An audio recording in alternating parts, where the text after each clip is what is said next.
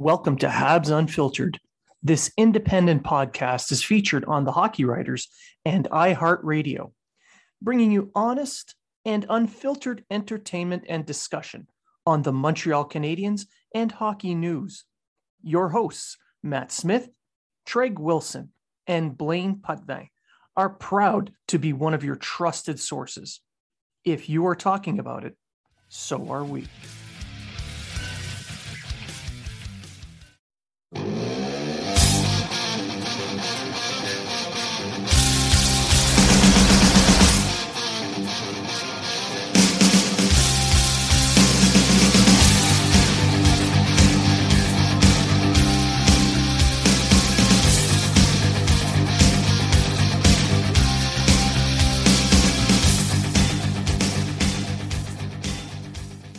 Welcome to Habs Unfiltered, your home for Montreal Canadiens news, information, and entertainment. Hosted by Matt Smith and the hockey writers Blaine Putvin and Treg Toxic Wilson. Our goal is to provide you unfiltered hockey discussion, entertainment, and sometimes bad life advice.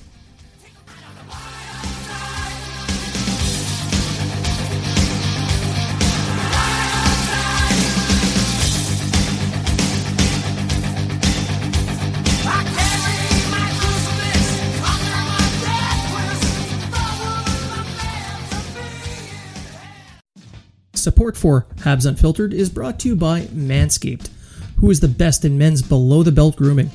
Manscaped offers precision-engineered tools for your family jewels. Big news! Manscaped just launched in Canada. For those listeners in Canada, you can be one of the first Canadians to experience their life-changing products. Myself, Treg, and Matt have all had trimming accidents. It happens. Every man has. There's nothing to be ashamed of. That's why Manscaped has redesigned the electric trimmer. The Manscaped engineering team perfected the greatest ball hair trimmer ever created and have their new and improved Lawnmower 3.0.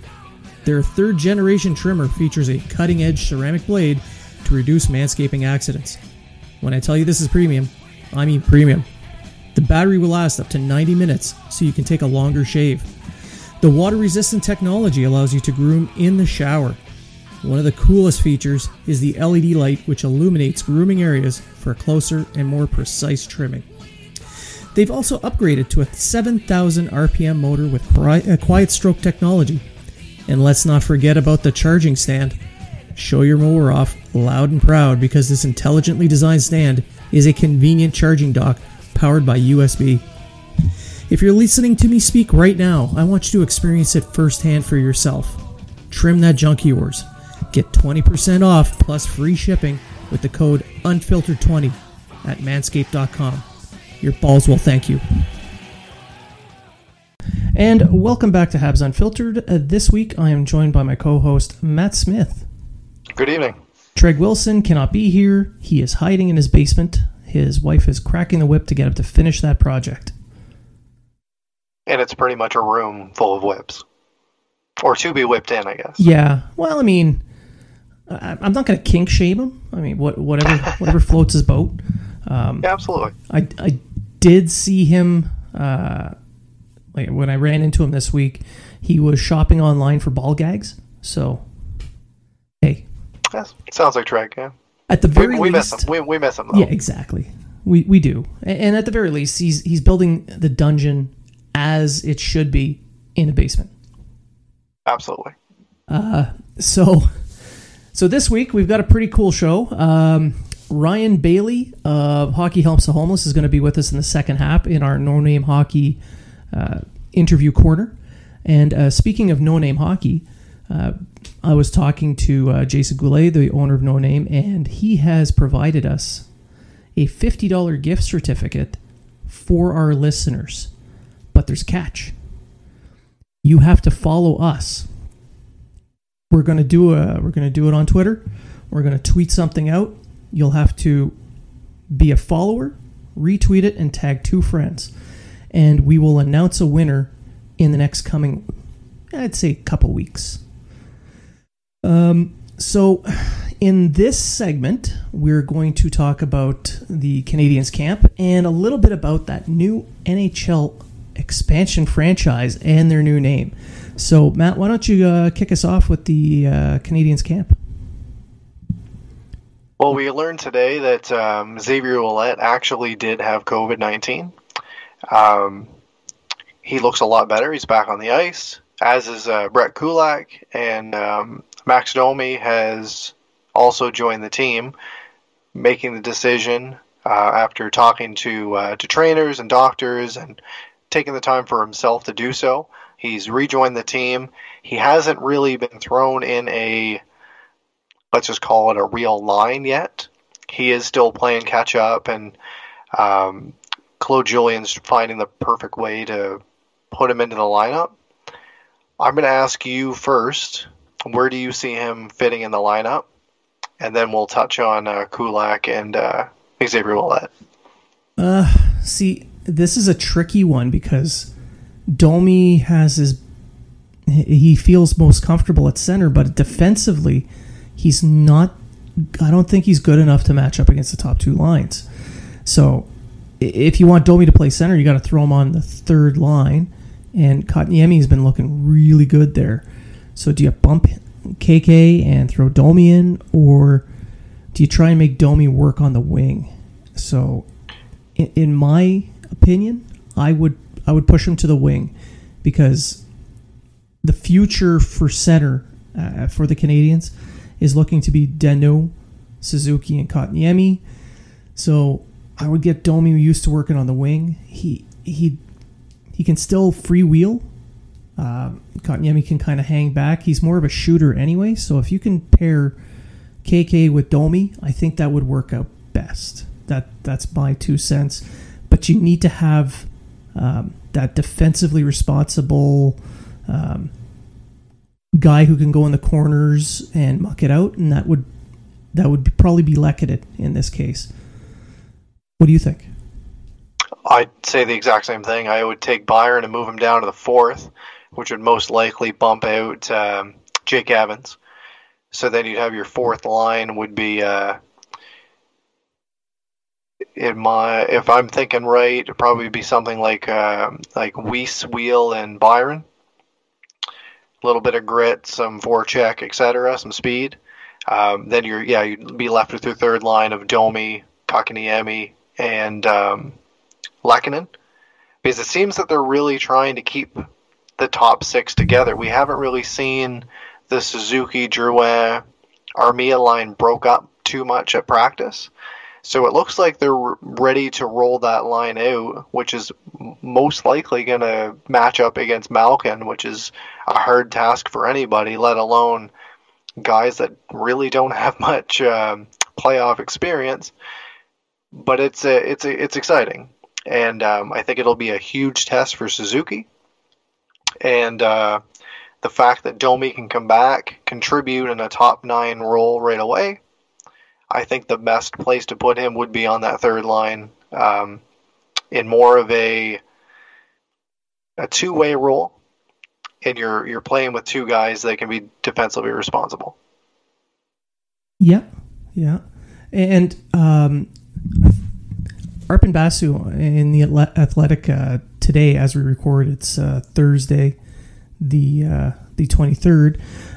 He released an article where he sussed out Julien's plan based on what Julien told him, and that's a speedy guy, a good two-way center, and a corner man. So he's got his lines kind of set up like he did with the Bergeron line that he had put together in Boston before he left and came to Montreal. And you see that with Montreal's top line, the same setup. The second line, Armia, Suzuki, and Jonathan Drouin. And Drouin, that's right. I drew a blank there. It's been a long day. They got that same kind of feel with Drouin being the speedy guy. And if he moves Domi onto the wing for Kotkaniemi with Lehkonen, it's the same formula. So it seems to fit a pattern for Julien. So that's kind of where I've been that's why I've been kind of guessing at the lineups being the way they are.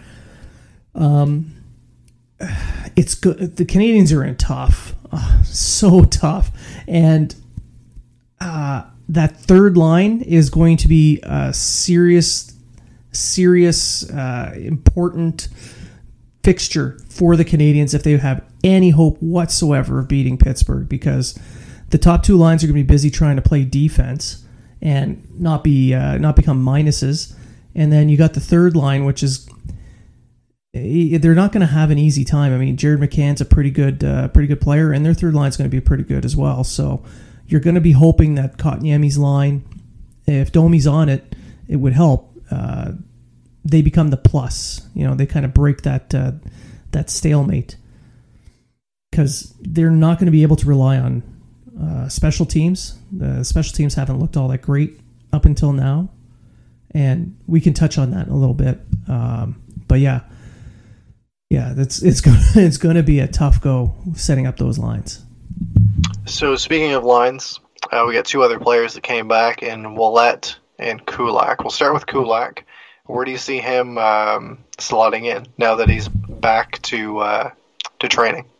Well, I know Fleury and Juleson have both taken reps on that left side as a third pairing, but Kulak he has been for a couple of years now, been basically that third pairing left-handed defenseman. So Julian's kind of loath to put defensemen on their weak side if he doesn't have to. I mean, he's done it, but he prefers not to have to do it. So I would see Kulak getting that spot above Ouellet and above Juleson or Fleury, leaving that third pair right-handed D spot kind of a battle between Fleury, Juleson, and Folin. And who would you put in there? Ooh, that's a tough one. I would not put Folin. He has no future with the team. He if there's an injury, throw him in. He'll do fine. But I think that Juleson would be the guy that probably has the head start on that, because he plays that safe, smart game. Kind of, he's a fluid skater. He's very physical, and he makes the high percentage plays to clear the zone, start the transition. But Fleury can also, he brings a hammer. He'll nail guys to the boards, and he's not as quick on the transition with the passes, but he's had more time playing. So it's tough to say, but personally, I would go with Juleson. Okay, I would completely agree with you. And my second choice would also be Fleury. It's kind of funny. You see a guy that's as baby-faced as him, and he can just slam you through the boards and just kind of grin as he skates away, right? Like, we've seen it. We saw it, throughout the season. This is a guy that many people didn't expect to make the team, and he flourished. He looked really well.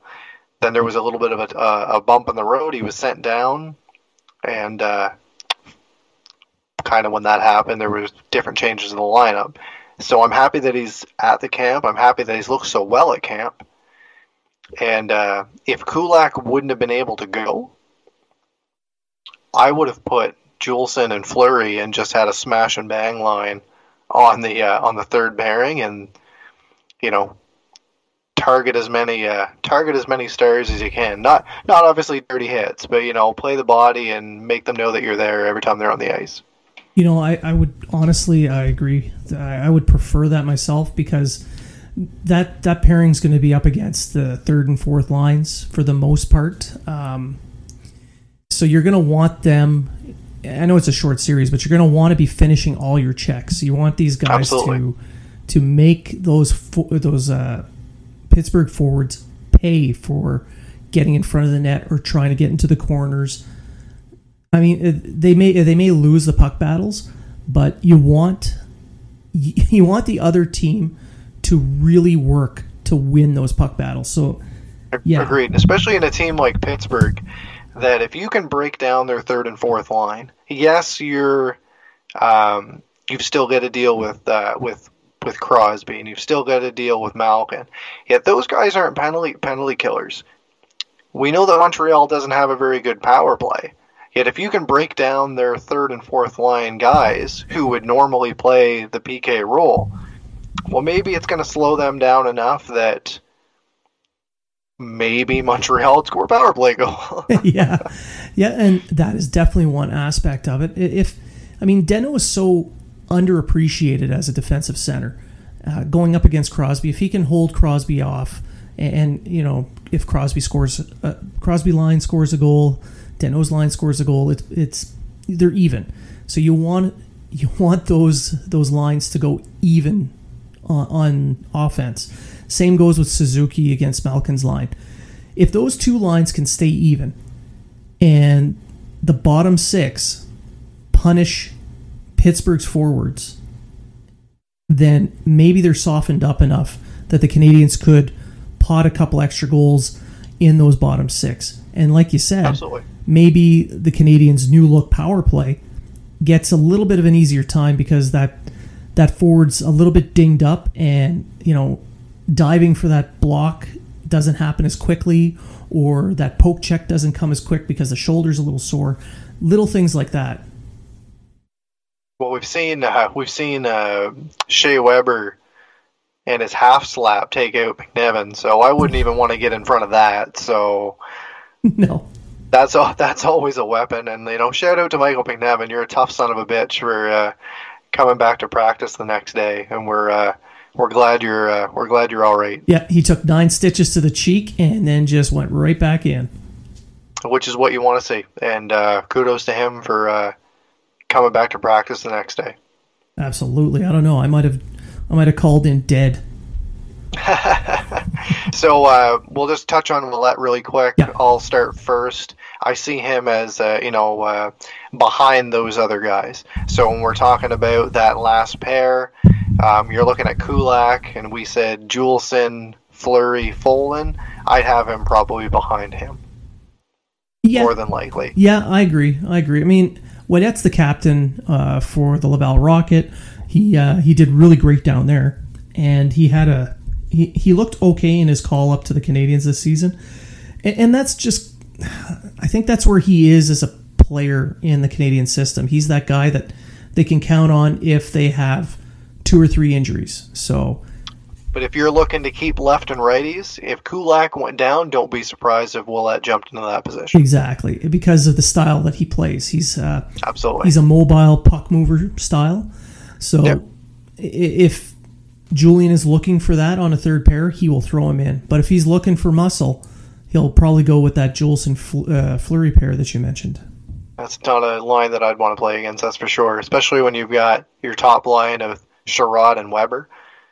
And Petry's shown in the past that he can throw the body as well. Yes, Petry can be a very physical player when he wants to be. Right, so when he really wants to be. So if Mete can eat his Wheaties, like Josh Brook looks massive now. Yeah. Like he really took oh my god, now I'm drawing a blank. Laval's coach. I'm drawing a blank. Joel. What?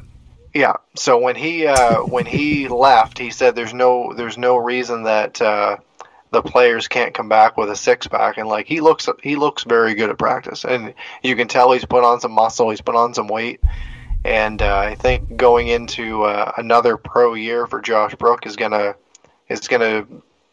bode well for him in Laval. Yeah, he had a bit of an up and down pro season this year. I mean, he's still, keep in mind, he's still a rookie pro, so he tried his best. And to his credit, wherever Bouchard told him to play, he played. So if he was told to just sit for a couple of games, he sat, not a word. He watched the film, he listened to the coaches. They wanted him to play defense, he did that. They wanted him to play up forward, he did that. He played wing, he played center, he took penalty shots. Anything the coaching staff told him to do, he did. So when the pause happened, he was told to go home and work on certain things in the gym, and he clearly did that. So absolutely. I mean, he may not. He may just be one of those black aces that just practices separate from the team. But being there, seeing how it's done, and having this mini camp, you can kind of look at it as a development camp, like post draft. They bring all the rookies in, all the 100%. So they can look at this as a development camp, and they can work on little things in their game. The coaching staff is there to help correct it. And then when they're done, this play-in series the Canadiens are likely going to lose. At the end of it, everyone will go back to their homes, and they'll have some input from the coaching staff on what to work on in this off-season before they come back in December for the training camp.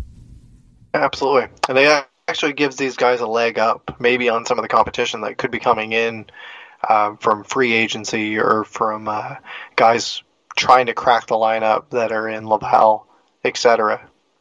These guys are getting a little bit of an extra look. They're getting extra playing time.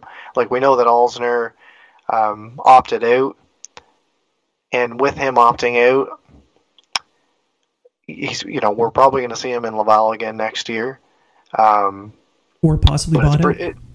Possibly bought out. Although I think we talked about this in a earlier episode, that the penalty would be more to buy him out next year as opposed to waiting the extra year. True. So he's likely going to start in Laval, but you've already seen that guys like Brook already have a jump on him. Yeah. And nothing against Karl Alzner. He's just not part of the organization moving forward. It hasn't been the right fit. I hope that he can find a home elsewhere in the league. But I think the only real way to do that is to either play out the rest of his contract in Laval or simply opt out of his contract and have a mutual agreement, mutual contract termination, and then he can move on. And then we move on from there. Yeah, but I know it didn't work out NHL wise between the Canadiens and Alzner, but people need to keep in mind Alzner playing down in Laval as much as he has been a steadying force for the young guys coming in. So you look at Fleury and how his progression has gone.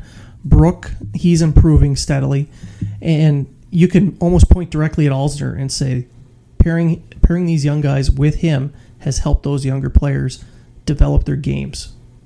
And I completely agree. I'm just talking about Alzner himself. Yeah. Because he stated that's not where he wants to be.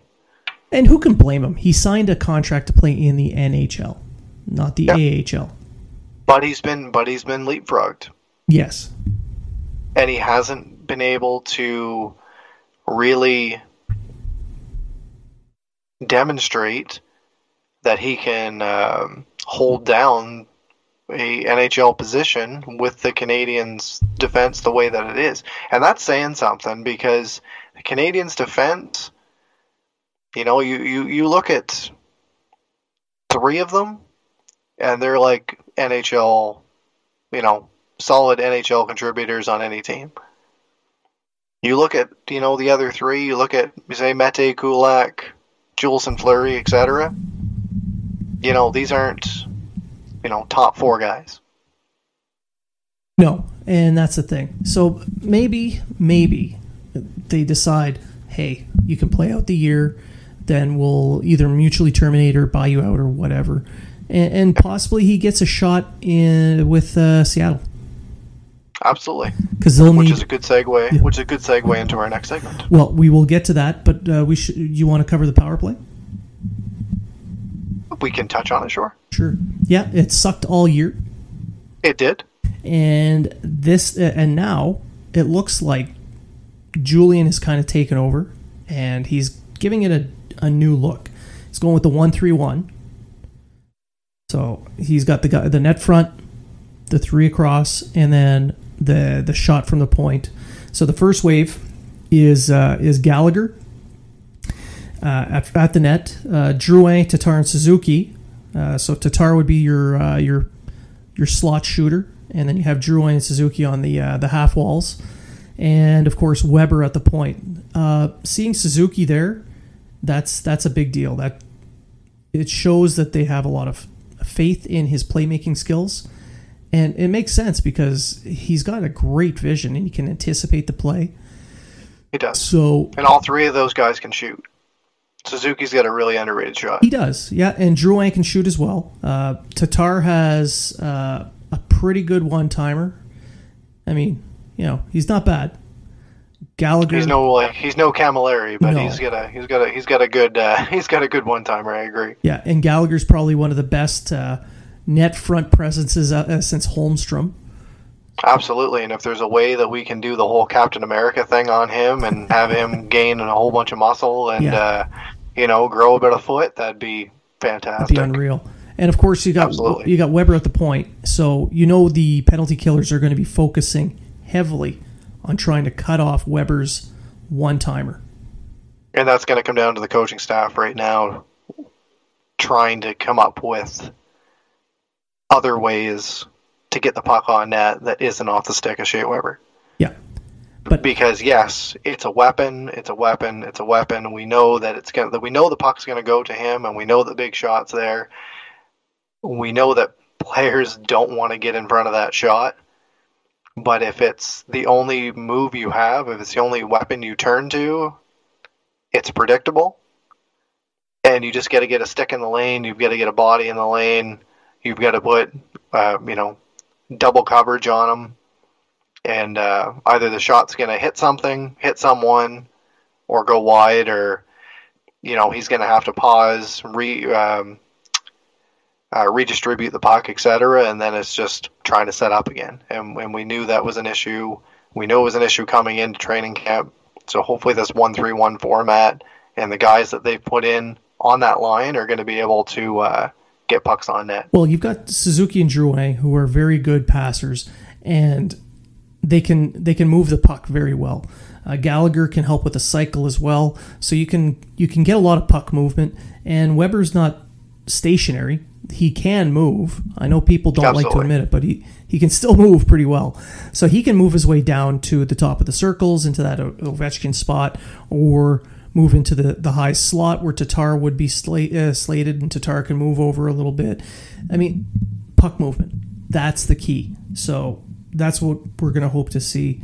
And then you got the second wave, which looks like it's trying to replicate that same formula, just like he's doing with the forward lines of that formula that he has. He's got Armia at the net, Wheel, Kotkaniemi, and Domi across the middle, and then Petrie on the point. Petrie's got a really good shot as well.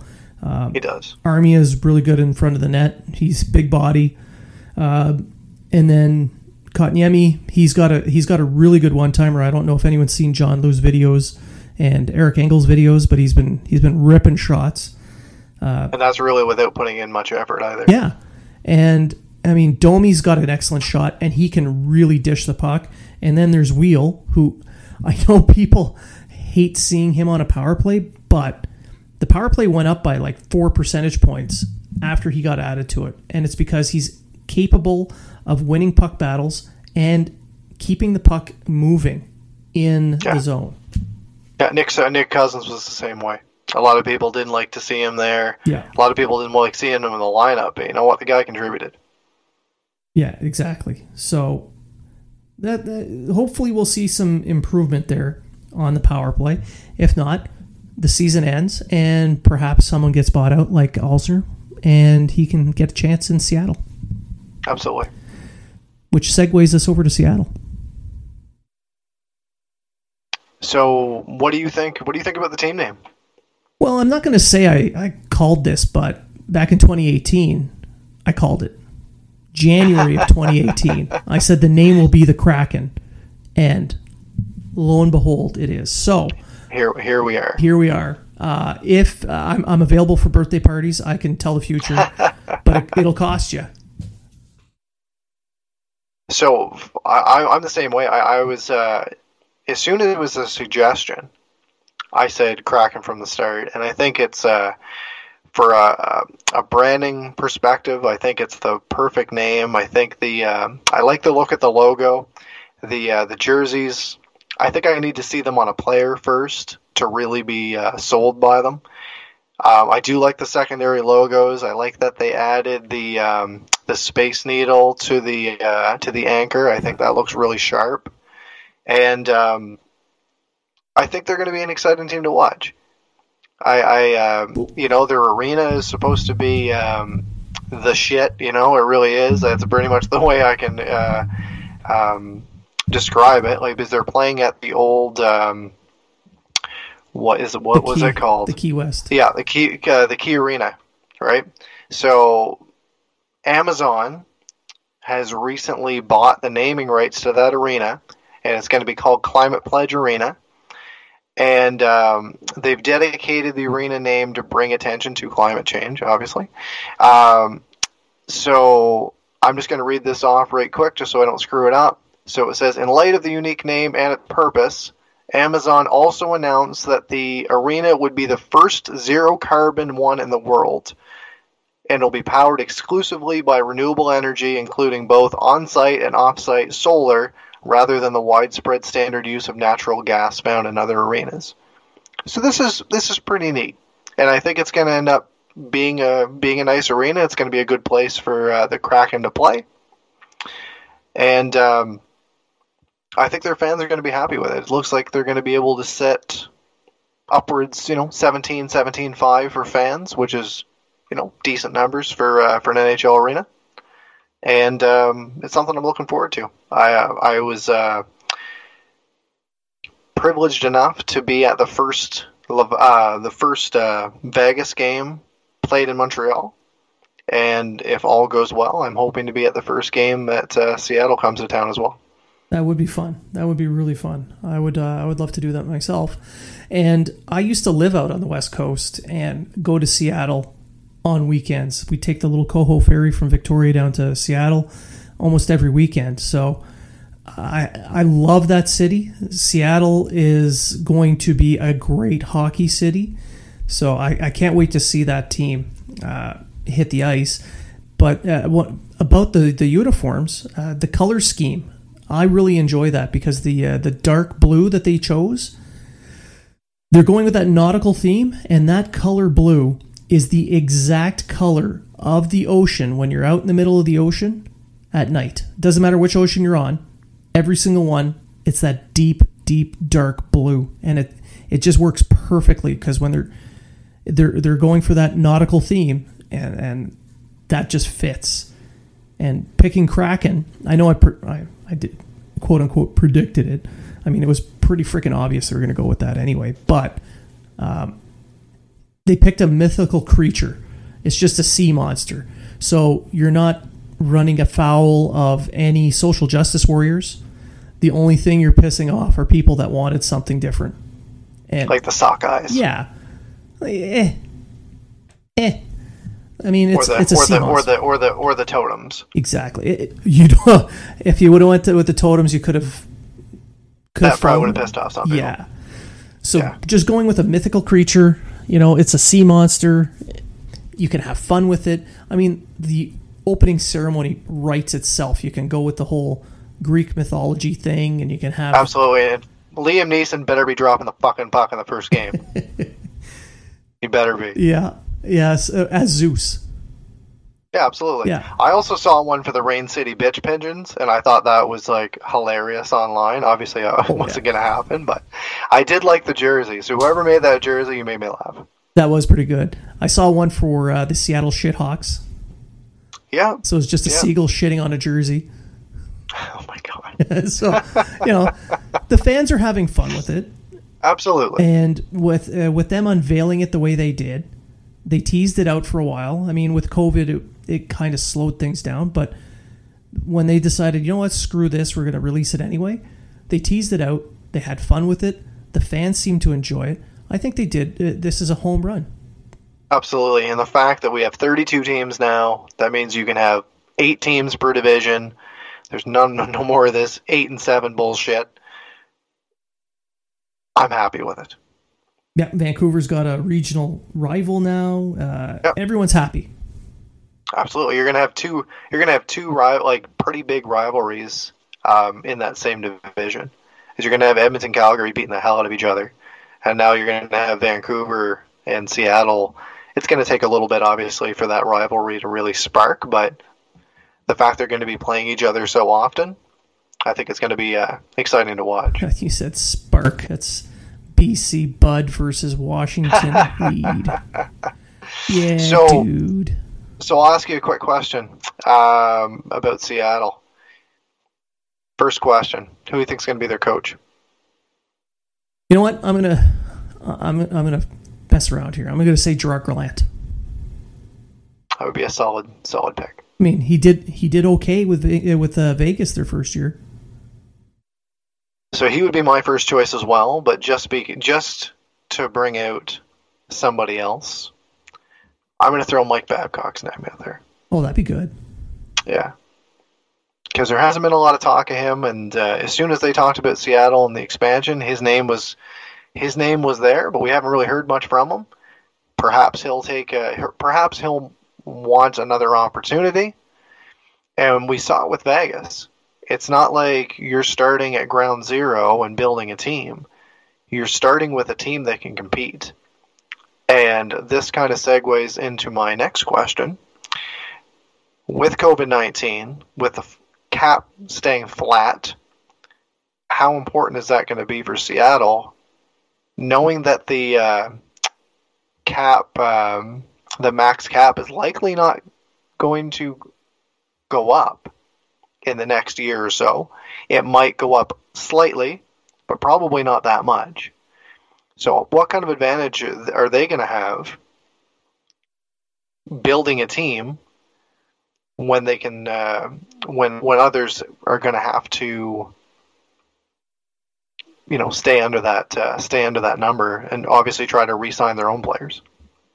Well, with the cap going up every year, it was looking like the advantage was kind of shifting back over to the established teams. But now with that flat cap, some of the power is shifted back towards the expansion teams. So I know they have to meet the cap floor at the very minimum. So teams are going to be losing some salary, which does help them a little bit, even though they're losing players they wanted to keep. But nonetheless, it's about $3-4 million. Let's just say the average player that they're going to be picking from a team that's unprotected is about $3 to $4 million. That'll help most teams, but they're still going to want to be able to get rid of some extra cap or make it so that Seattle takes on a contract other than the one that they normally would. Yeah, so throwing in a draft pick or another player, etc. So they'll be able to pick up some extra help for their farm team, some extra picks. I don't think it's going to be quite to what Vegas was at, but I do see a competitive team being iced in the first year. Not a Stanley Cup Finals kind of team, but a team that could compete for a playoff spot, sure. And that's worth bringing up. Worth bringing up is Vegas. Vegas is exempt from the expansion draft. Bastards. And they've already got a pretty good team, as we've seen. They're an established team. They're not a fun team to play. That's true, but they're also hard up against the cap, so they may make a trade just to get rid of some cap. They'll still be able to make trades. They'll still be able to do this and that. However, they will not lose a player. No. I mean, they're just starting out. They still don't have enough for their farm system yet to really fill out with their own picks, so they're signing free agents to fill out the rosters. So yeah, it makes sense they're not quite there. But they can play as a third team. They can have a ménage à trois for a trade kind of scenario heading into the expansion draft. Yeah, absolutely. They can be the bank, and they can bring in some of these players and bring in some of these quote unquote bad contracts or unmovable contracts, and bring in draft picks, prospects, another player, etc. Yeah. Yeah. So there's a ton of scenarios. Absolutely. I think it's going to be an exciting time. I don't think we're going to see another team join the league anytime soon. Nope. Although I'm still kind of hoping that we get another team in Canada. But That'll would be be, a move. it should be. It should be a move. Quebec City, they built a beautiful arena. I've been to it a few times now. I'd love to see a team go back there. It'd be great for Canadian fans. It'd be great for the Canadian market. We'll see what happens. Right now, you've got a Q team playing in a really beautiful arena. Yeah. So I think we'll end the segment here, and so just to remind our listeners that we will be having a Twitter contest with No Name Hockey, our very first sponsor with the show, who has stuck with us through the entire move into independence.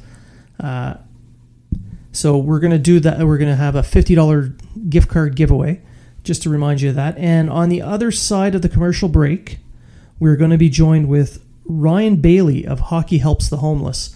So stick around. We will be right back. Are you in the market for quality sticks and equipment you can afford? There is a no-frills, no-nonsense company that wants to provide that to you. No Name Hockey. No Name Hockey is a small Canadian company started by former pro player Jason Goulet. When he retired, he searched for sticks that felt like when he was a pro, but could never find the right one, or one that was reasonably priced. So he decided to start No Name Hockey. Now No Name offers high-quality, customized sticks at a fair price. They won't try to wow you with a fancy name. They will focus on providing you a pro stock quality stick that you can afford.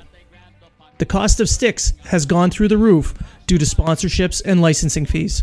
No Name Hockey makes sticks for the no-names and players currently making a name.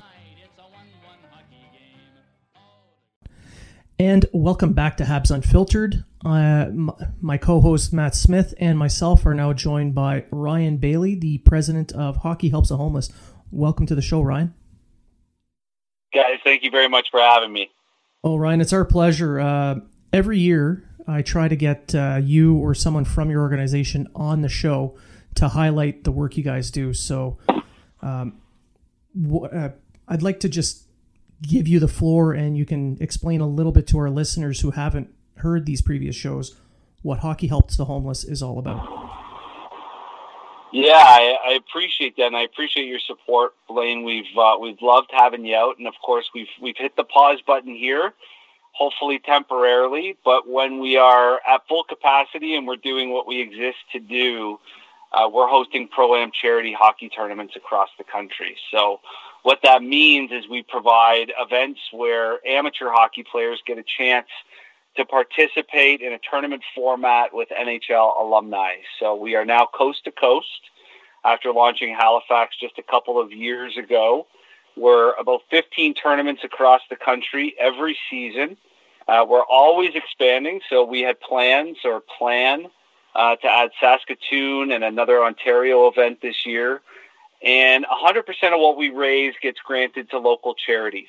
So if I took you all the way back to, say, 1996, when the first ever Hockey Helps the Homeless event was on, or Hockey for the Homeless at the time, we raised about $8,000. Now, this is before my time, but the founding fathers, we call them, raised about $8,000 and created survival kits for the homeless that they took to the downtown streets of Toronto and handed them out to those experiencing homelessness. We now partner with agencies across the country.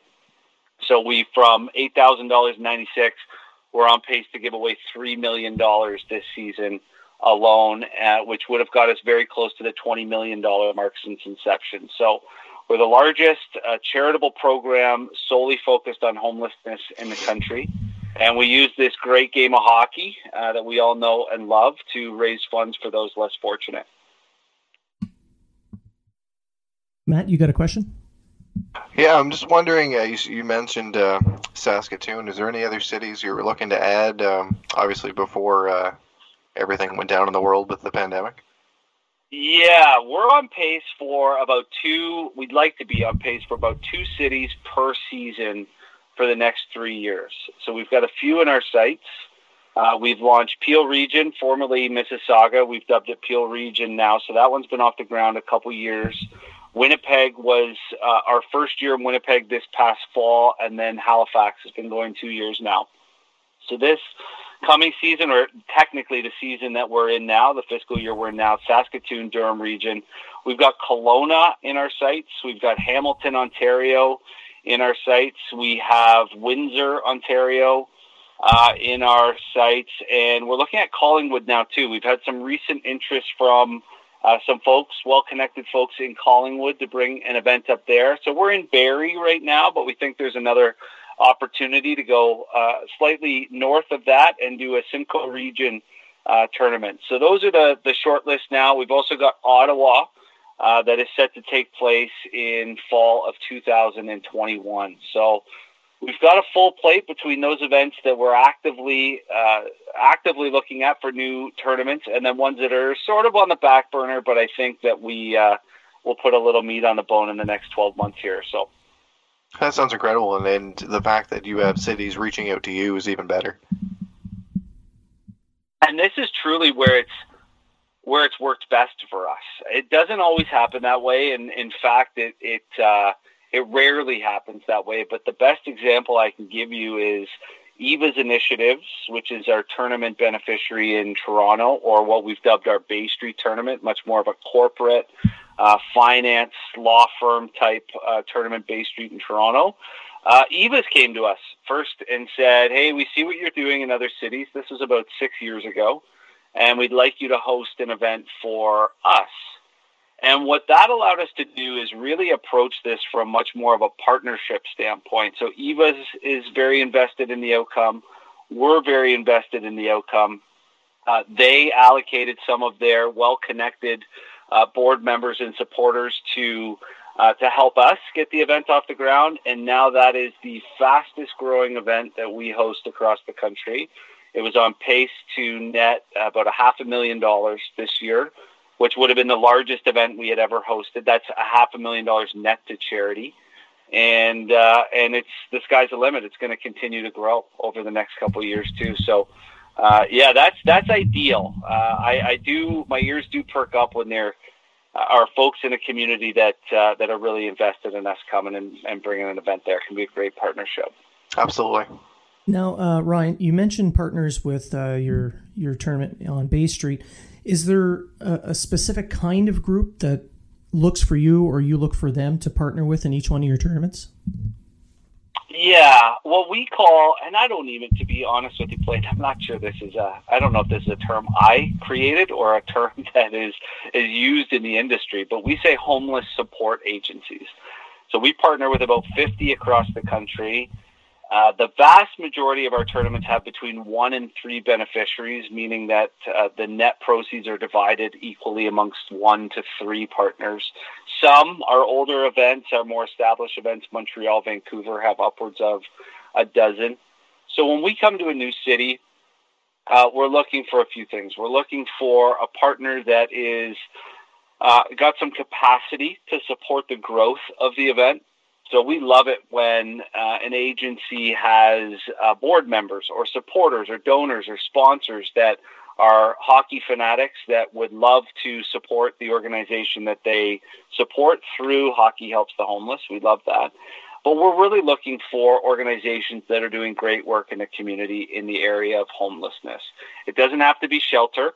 So we support other organizations through employment programs, food delivery, social enterprise programs, renovations to existing facilities, sports and recreation activities, and then housing as well. So it fits within that gamut under that broader umbrella of homelessness. So folks in those communities that are doing work in that area is who we tend to work with. Okay, and with each tournament, each group has its own goal. So, how is it that your tournament helps them reach that goal? Yeah, I mean, there's ever increasing challenges for these agencies to find new sources of funding. And where we're unique, where Hockey Helps the Homeless is unique, is we have undesignated funding. We have a thorough, but we don't have an extensive, in terms of unnecessarily extensive, granting process.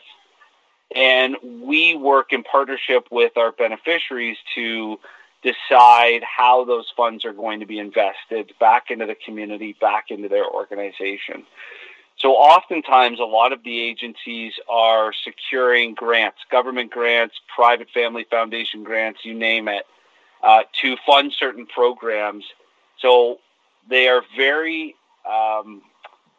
specific on how those dollars can be utilized. So they tend to be allocated to existing programs that have a really high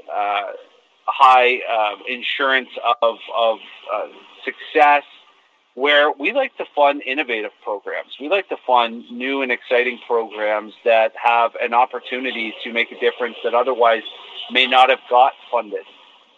We like to fund renovations to existing facilities that would have been really, really hard to find grants to fund.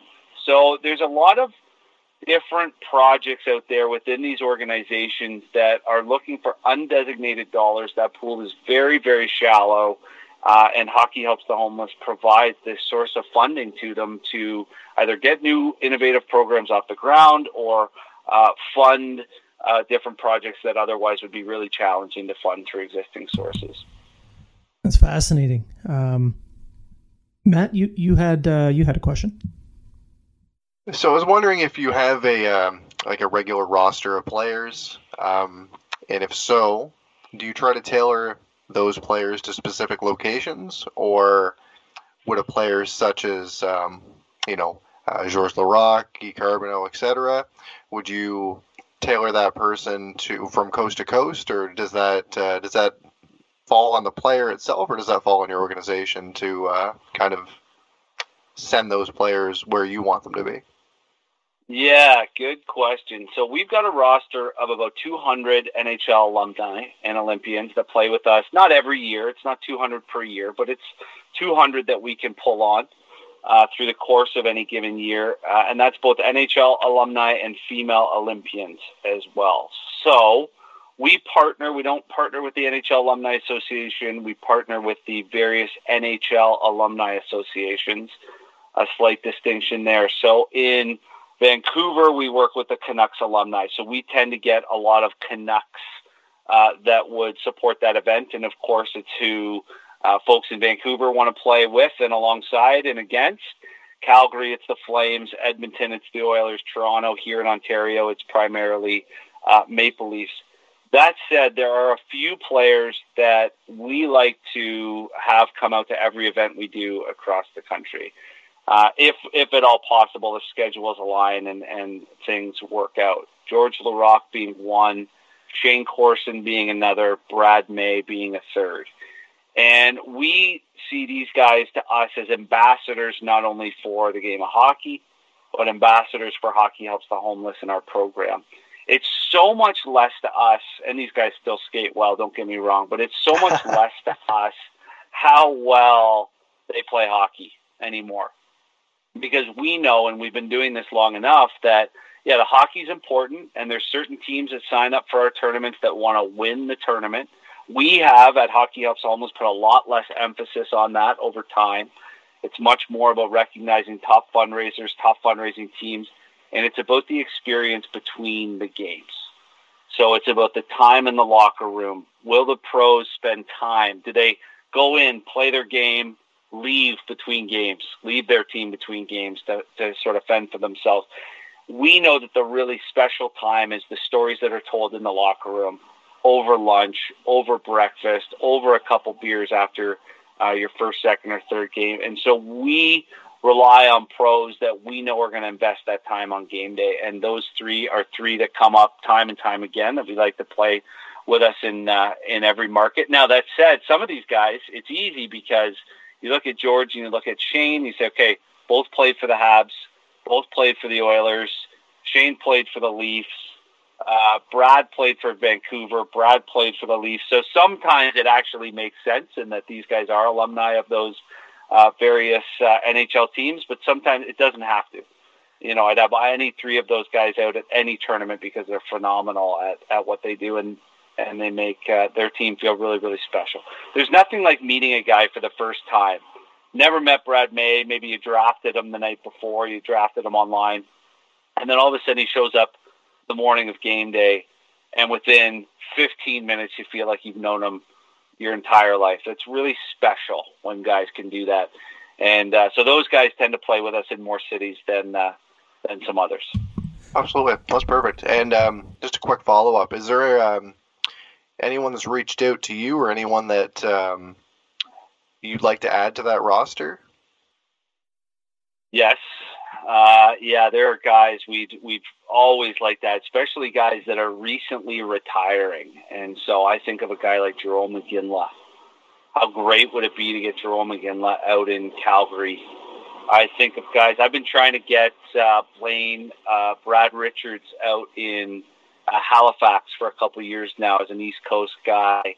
So we're constantly trying to improve our roster in terms of names, and also guys that we know are good guys, and we've heard from other folks in events that they've participated in that they provide that great experience. We had Ray Bourque queued up to play in Toronto this spring, so he would have been a very nice addition. And we had Paul Coffey set to play with us in both Toronto and Edmonton this year as well. And those events didn't happen in the event or in the format that we had imagined them in. So they've been reimagined, we say, not canceled or postponed or virtualized, but reimagined. So unfortunately, we're going to have to wait a season to play with those guys, but that list is ever increasing. Marty St. Louis is another guy, Le Cavalier. There's good Canadian guys. Anyone that played for the national team, too, is at the top of our hit list. For sure.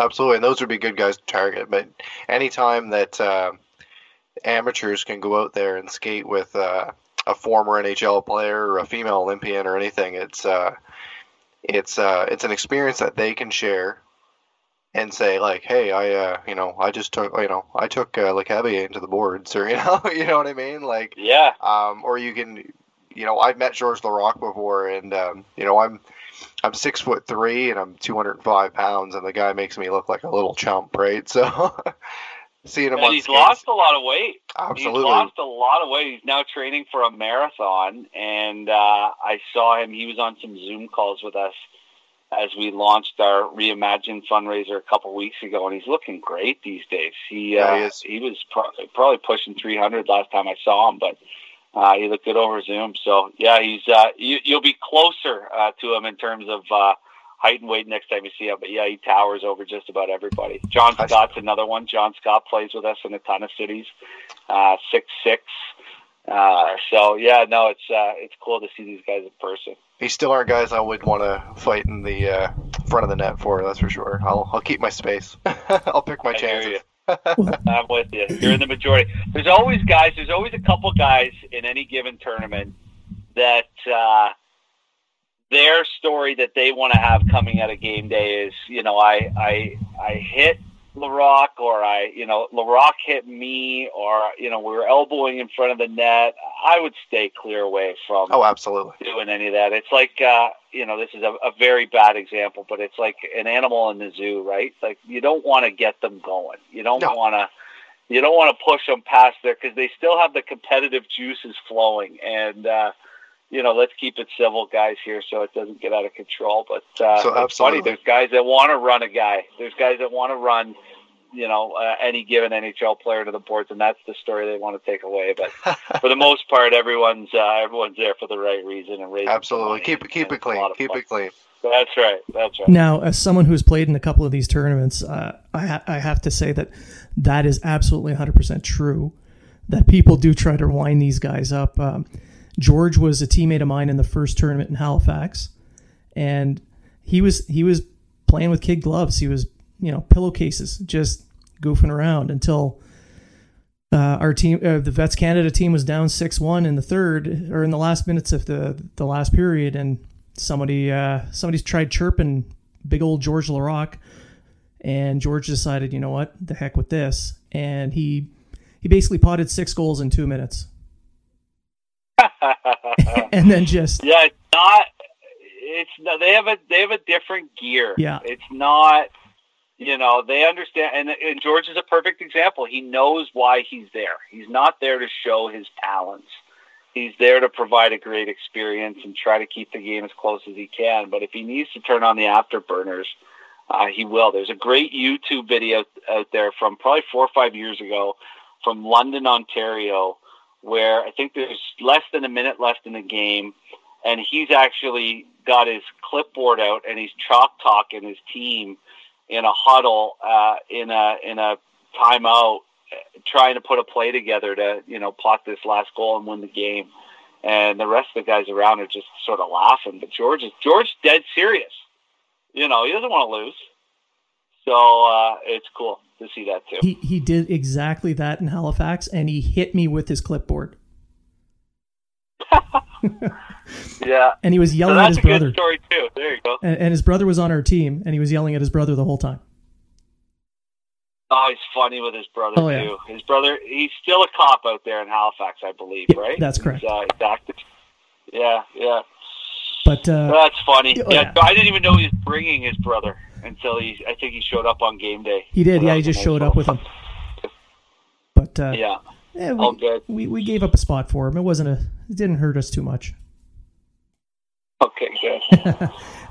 But to move on a little bit, I mean, I can go on for days with the stories, because you're correct. A lot of these guys show up, and they are the life of the tournament. So if anyone gets a chance to play in these, they absolutely have to. It is worth it. It doesn't matter the skill level you're at.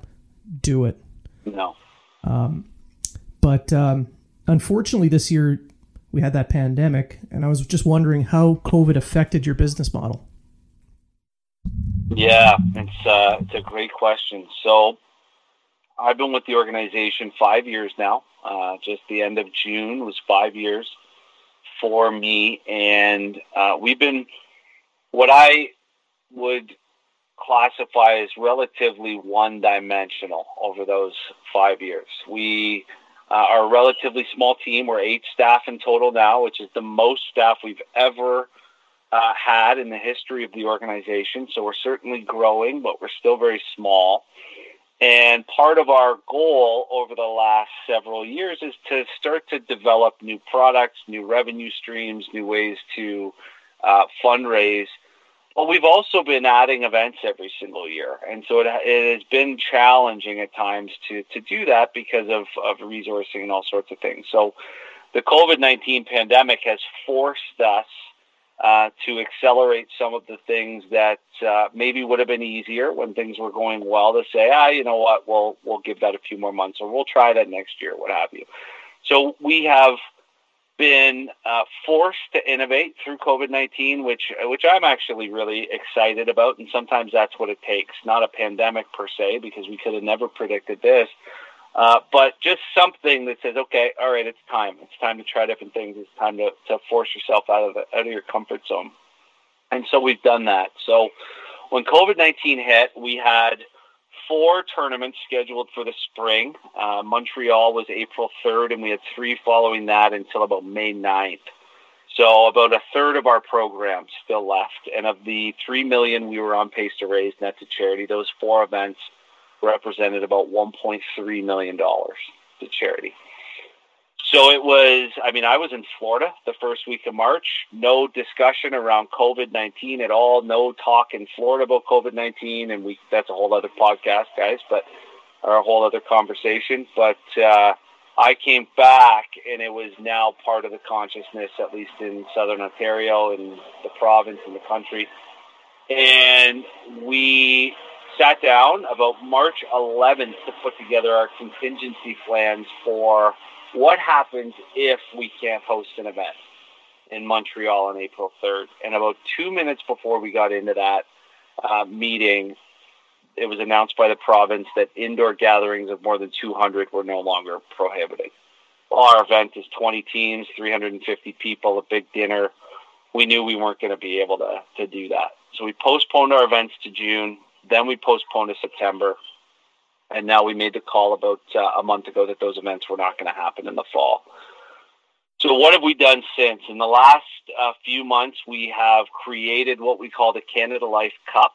It's a virtual fundraising program where those already registered for our 4 spring events can participate, but then others as well. Anybody off the street that wants to fundraise for some cool hockey prizes can do that, and that's at hockeyhelpsthehomeless.com.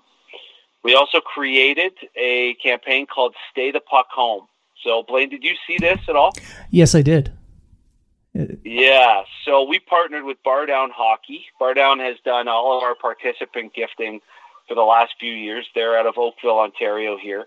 And a hockey marketing lifestyle brand, great guys, 3 relatively young, late 20s guys that created this cool concept out of university that are now doing really, really well. GoBarDown.com. They produce great stuff, and we were looking to do a fundraiser where we sold T-shirts and hoodies with this slogan on it, Stay the Puck Home. And our whole message was we can't play hockey right now, so how can we raise some money for our charity partners in between this time? And we raised $75,000 in 2 weeks. We sold about 5,000 pieces.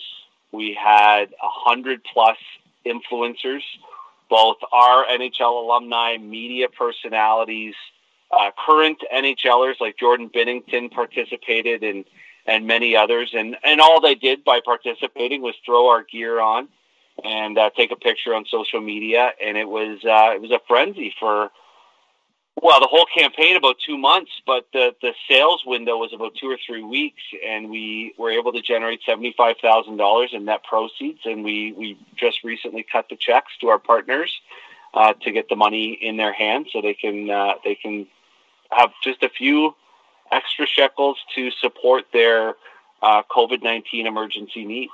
And so that was a lot of fun. We have had these ideas before, but we had never done anything like that. And so to finally be able to partner in a meaningful way with Bar Down outside of us just buying some gear for our players was really, really cool. And it raised awareness for Hockey Helps the Homeless that we just didn't have before.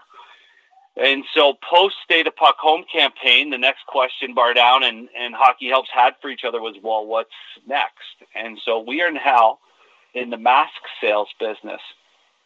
So we've sold about 50,000 masks to date, with funds coming back to Hockey Helps the Homeless and our local charity partners. And these are retail masks that you can buy off the GoBarDown.com website, or corporately branded masks. So a company will want branded sublimated masks for their employees returning to work with their corporate logo on them. We'll produce them. Bar Down takes care of all of those production elements, and then funds come back to Hockey Helps the Homeless.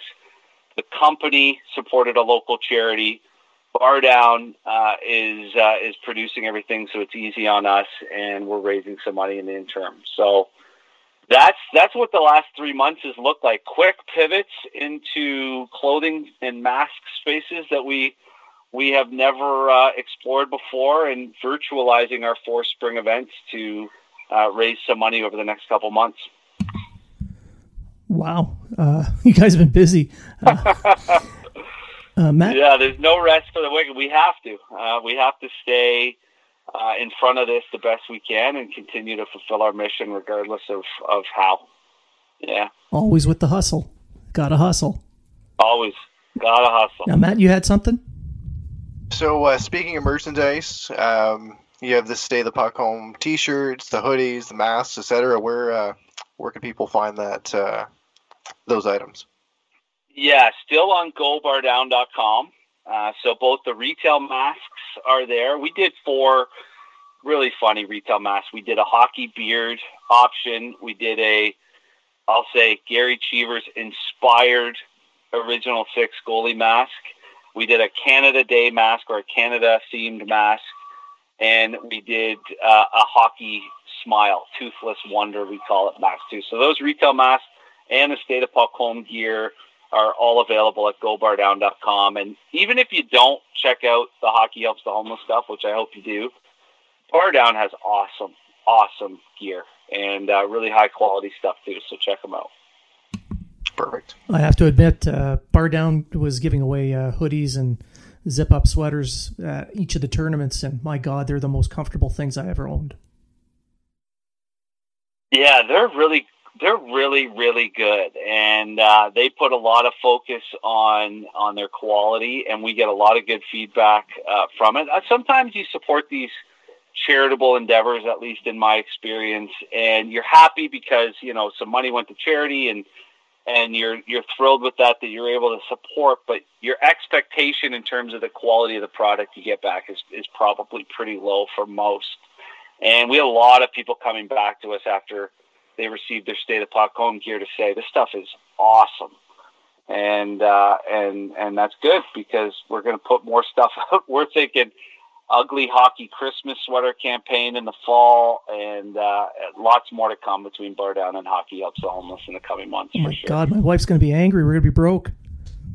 But you'll be clothed. Yeah, we'll have all kinds. You'll be clothed. You'll have a lot of nice gear. Everything you have will say Hockey Helps the Homeless on it, but you have some nice gear. Now, is there plans of selling some of the jerseys? Because you guys have some amazing jersey schemes, and I understand you now have a Kraken-colored theme.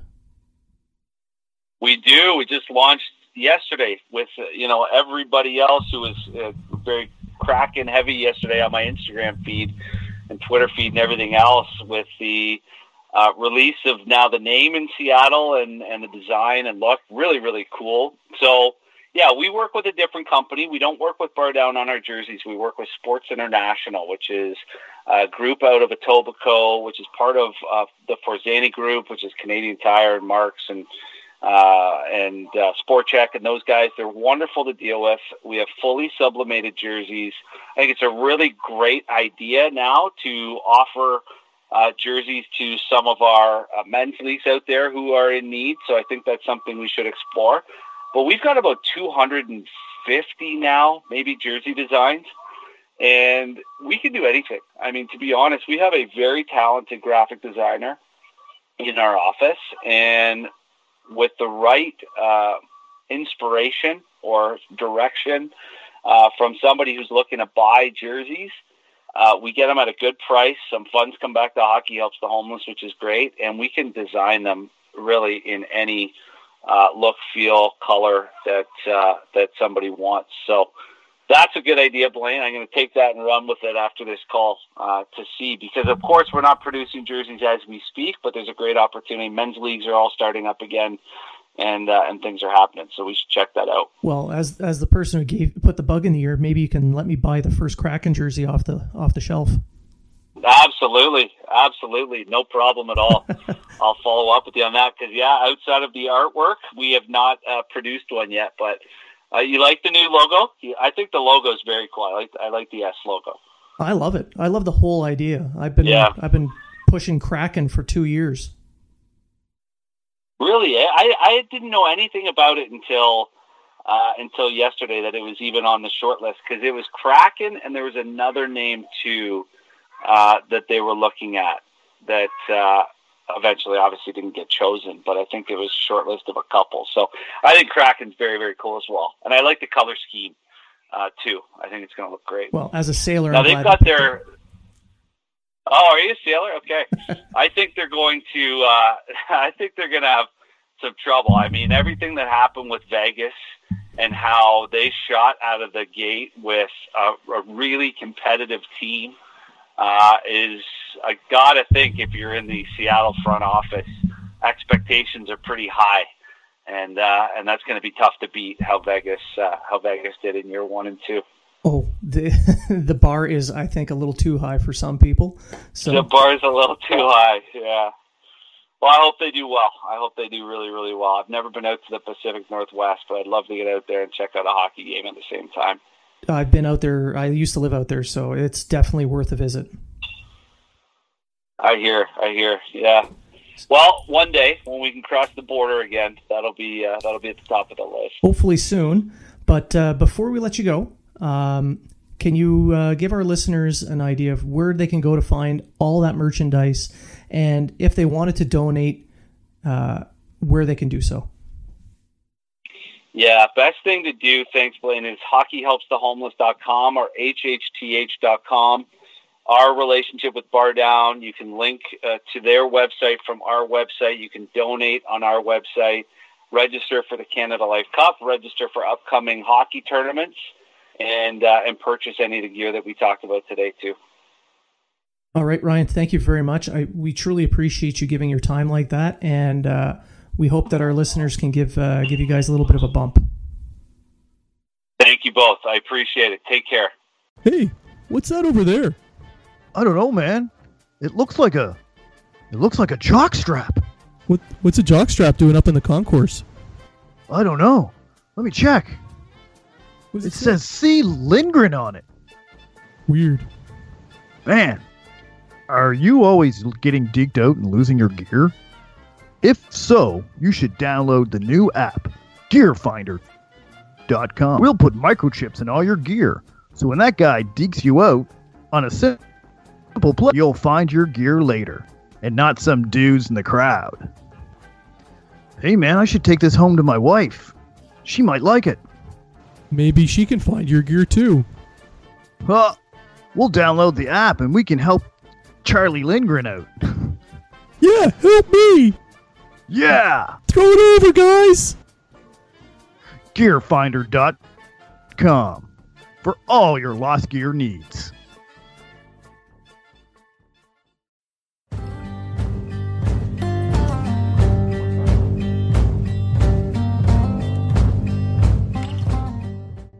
And that concludes another episode of Habs Unfiltered. We would like to thank all our listeners, old and new, for joining us.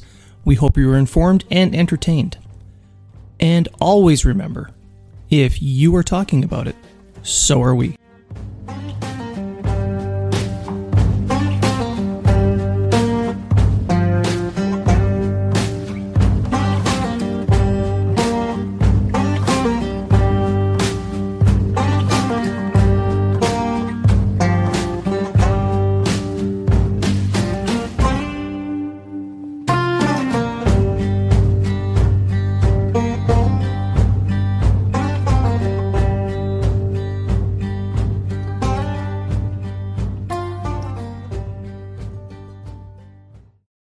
The Podcast Super Friends is a monthly meeting of 5 podcast producers.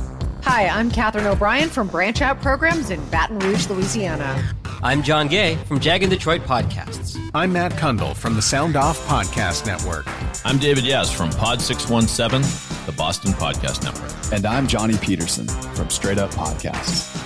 Together, they form the Podcast Super Friends, an alliance of podcast masterminds sharing best practices, insights, and discussions to help make you a better podcaster.